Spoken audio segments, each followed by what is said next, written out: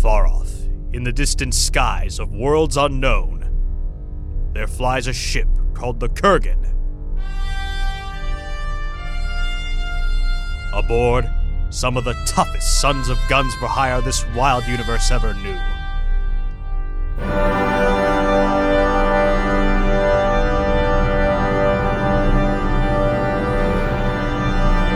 They are the Misery Loves Company.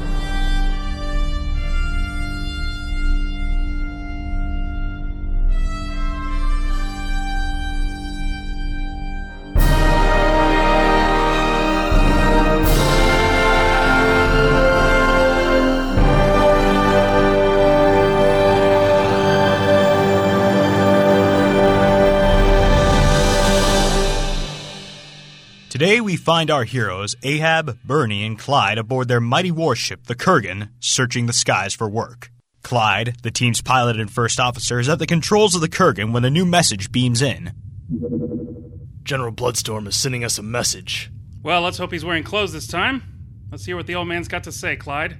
Maybe he's finally going to start paying us to stop talking to him. A quick bit of work from Clyde at the console, and the holographic visage of General Bloodstorm appears on the view screen of their ship, smoking what many people would consider to be a cigar. Howdy, scumbags. How the shit are you? Pretty swell, considering, Clyde's still alive and all. Great, fantastic. As you know, this is just a recording, so we can't actually communicate. I did know that. No, you didn't. Great talking to you, maggots. Anyway, I'm sending you the communications detail for a contact of mine in the 777s. Her name's Magna. She's one of the newer warlords. All I know is she's got a mission for you. She's trustable. Give her a call when you get the chance. I hear the pay is good. And if you don't want to, I don't care. Don't call me. Well, what if we want to talk? And again, this transmission was pre-recorded, as you know. As you know very well. Good luck. May your missions be easy and your movements be regular. Bloodstorm out. You gotta stop talking to videos, Bernie. I'm Clyde, and I don't know how to be sociable to our guests. It's a video. That's curious. Why would the 777s need our help? Can't imagine a world where those guys want us around again after we bailed on the whole thing. Call up the warlord, I guess. But hey, let's be smart about this. The last thing I want is to get caught up in mercenary army bullshit again. On it. Oh, so we can talk to this one. Or is that against the rules too, Clyde? If this ship were the size of your diseased mother's ass, it would still be too small. Listen here, you overgrown living ashtray. Fight me. Don't talk to guests. Fight your friends. Your rules are upside down and inside out. Do you remember 8 seconds ago when I said let's be smart about this? If you two ass-jackers can't stop being ass-jackers for 5 seconds, please allow me to kick you off the spaceship. I will oblige you. Clyde, with his smoky tendrils, operates the computer skillfully as the warlord's image appears on the large monitor in the Kurgan. Her spider-like facade covered in a multitude of eyes, all of which seem to operate independently. Warlord? You're the Misery Loves Company. Well, we are. We also use names. So do I. Magna, right? Just as sharp as you are, handsome Ahab. I have a job for you. Well, in case the general didn't give you the rundown, here's the basics. The grotesque cancerous tumor with the eye patch on that he almost certainly doesn't need, that looks like he's made of rocks and sorrow, is Bernie. He's the heavy gunner because of course he is.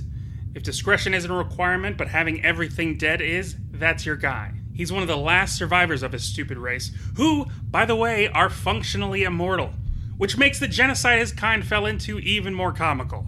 We are a people greatly oppressed. Quote-unquote piloting the ship over there is Clyde. After having gone through what some would casually describe as an accident, his physical body was more or less turned into that smoke and nightmares getup you see today. He can shrink, practically disappear, and even grow in size when women aren't looking. Truthfully, though, he's the best sniper in the galaxy. Quiet as a fart in church. No security too strong, no shot too impossible. And no pants too tight. What part of stop being a butt shop didn't you understand? And then you have me. I'm Ahab. I've been leading teams for the better part of my life.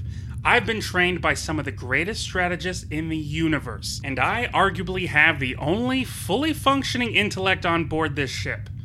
If it's more complicated than, hey, go kill that guy, would ya? And it needs to be done right the first time, 100% guaranteed, call me and only me. Objection.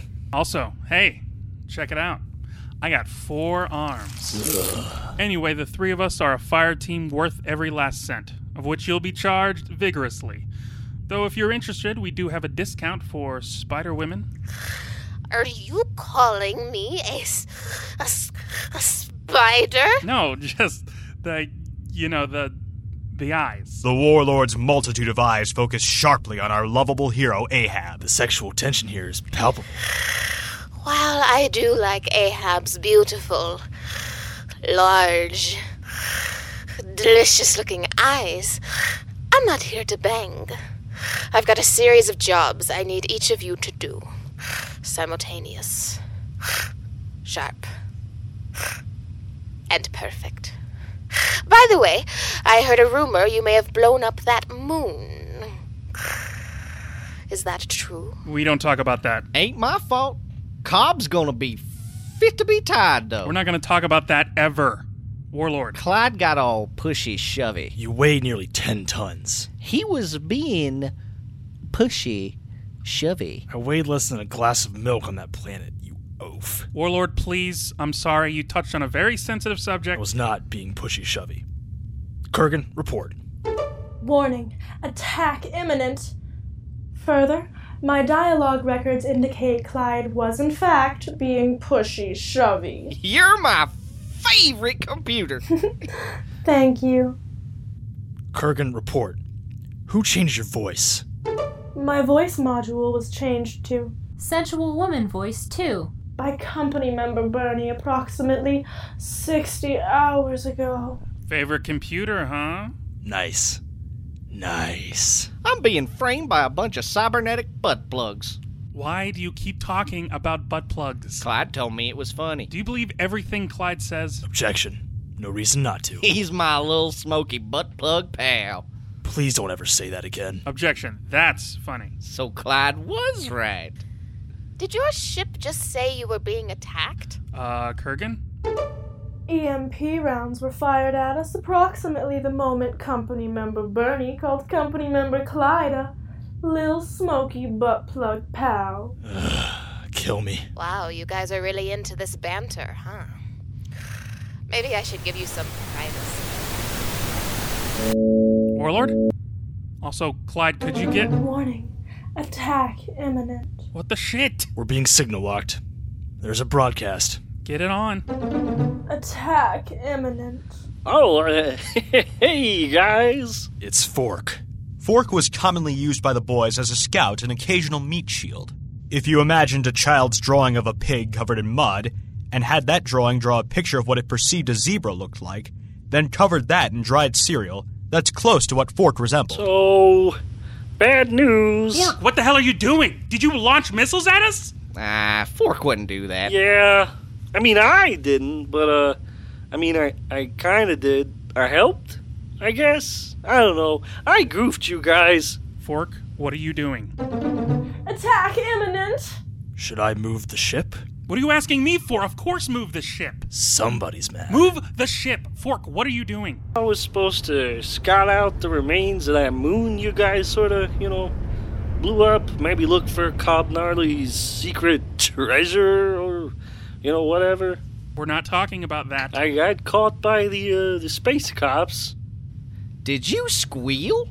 He Oh, squealed. yeah, I totally squealed. I mean, it's the space cops. They took me to space jail. Are we still friends, or are you guys mad, or... Space Jail was a place the Misery Loves Company knew intimately, due to simple ineptitude and a routine accumulation of space parking tickets. Man, I don't want to go back to space No, wait, jail. sorry. I got mixed up. It's okay. I got away from the space cops. I squealed to the other guys. What other guys? The frog guys. Frog guys? Yeah, the ones with the things, the ships with the chomping, the frog things. There is a 50% chance that Fork is talking about the gladiators and their aeronautical capture and control ships. Kurgan, change voice module to default, please. Switching to standard female operating voice. You're a monster, Clyde. I loved her. Did you sell us out to the Gladiators, Fork? Yeah, those guys. Oh, man. What a goof. I'm a goof. I goofed. How did you get frog people out of that? Simple misunderstanding. They're attacking you with the frog ship. I'm such a goof. Oh, man.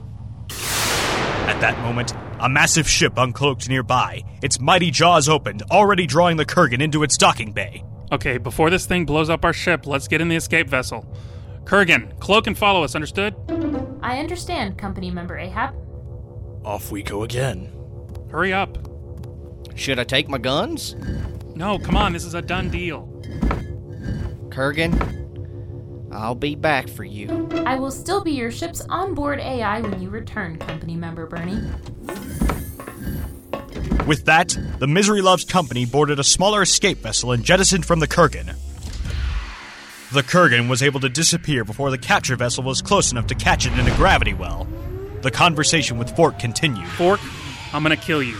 Someday. So we can still be pals then. That's good. Sorry anyway. There is a 100% chance of the escape vessel being boarded by angry gladiators in mere moments. Defensive posture recommended. No, open us up, Kurgan. I got a plan. Has Ahab gone mad? Are the Misery Loves Company boys doomed on the very first episode of their new show? Find out next time on the intergalactic rock and roll adventures of the Misery Loves Company in Episode 2, The Plan, or Boom Boom, Ain't It Great to Be Crazy?